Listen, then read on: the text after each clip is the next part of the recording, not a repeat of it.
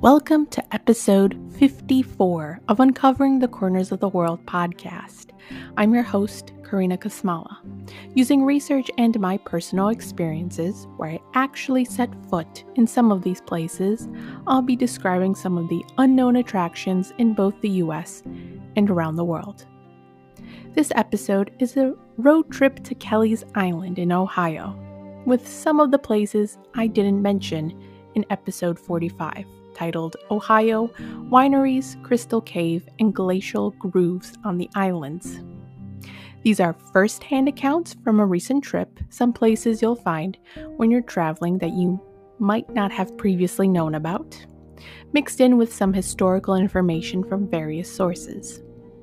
Kelleys Island sits on Lake Erie and measures 4 by 2 miles, or approximately 28 acres. Kelleys Island is about 3.5 miles away from the Marblehead Peninsula. The island may be small, but it's the second largest island on Lake Erie, and there is plenty of places to explore on the island. There is no internet service, and there isn't any cell service on the island, which gives you a chance to enjoy the beauty of nature on Kelleys Island without the distractions. In order to get to the island, you'll need to purchase a ticket for the ferry. The Kelleys Island Ferry provides ferry service to those traveling by car and those traveling on foot. Once you buy your ticket for the ferry in downtown Marblehead, make sure you grab a map of Kelleys Island. One specific characteristic that I noticed about Kelleys Island is that once you exit the ferry, almost everyone travels by golf cart or bicycle. Near every restaurant or store, you'll see lines of golf carts.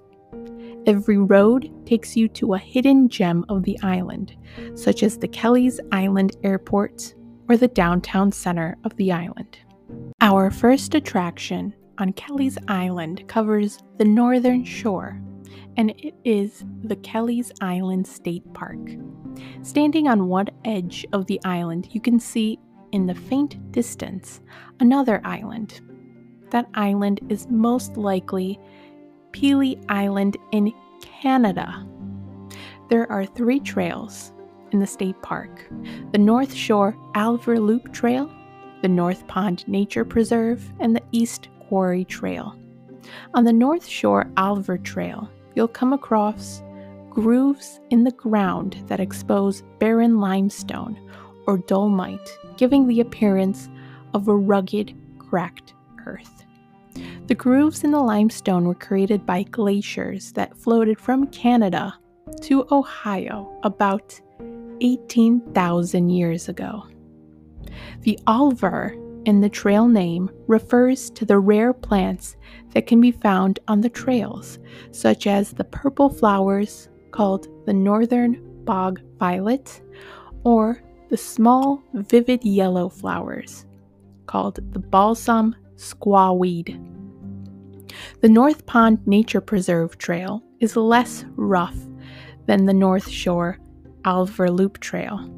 On the boardwalk, you'll walk along a collection of diverse plants and animals, such as the swamp rose mallow, bulrushes, and pond lilies. Our next attraction is located at 114 Leyland Lane, and it's known as the Charles Herndon Gallery and Sculpture Garden. Charles Herndon is an artist, specifically a sculptor, whose art can be found in galleries throughout the United States, from Washington, D.C. to Hawaii. A dirt path cuts through a forest and passes through different sculptures throughout the garden. Herndon's artwork includes tactile stone and metal abstract structures, as well as molded concrete artwork that praise the woman's body. Concrete women figures can be seen basking in the sunlight or standing firmly with a broom. Some of the stone structures represent animals, such as birds, or they represent pieces of the body, such as the head or the torso. The stones that he uses for his work are tied to the island's history, since the stones were found on the island. He uses hand tools and abrasives to cut through the stone and reform it, to not only craft a new piece, but enhance the natural beauty of the stone itself. Inside the small gallery adjacent to the garden, you'll find more of Herndon's artwork, including sketches of animals and illustrations of geometric shapes.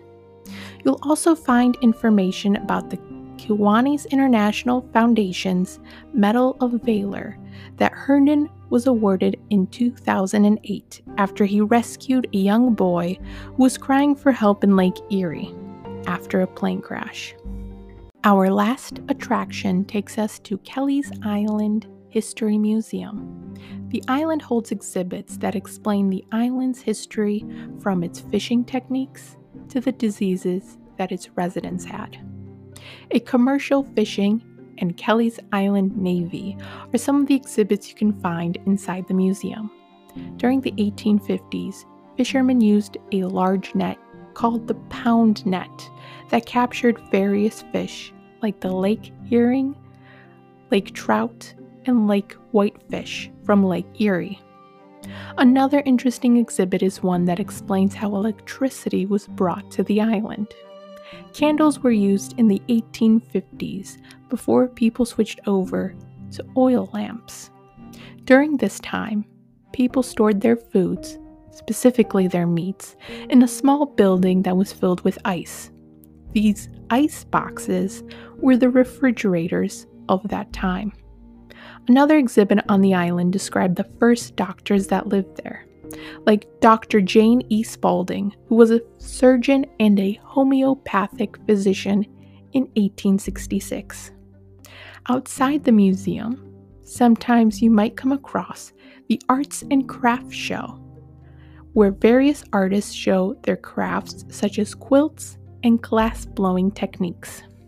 Thank you for listening to this week's episode. If you want to learn more about Kelleys Island State Park, be sure to visit the website ohiodnr.gov on Kelleys Island. If you're curious about the Charles Herndon Gallery and Sculpture Garden, check out the website charlesherndon.com. Lastly, if you want to learn more about the Kelleys Island History Museum, check out the website kelleyislandhistorical.org. Have a great week.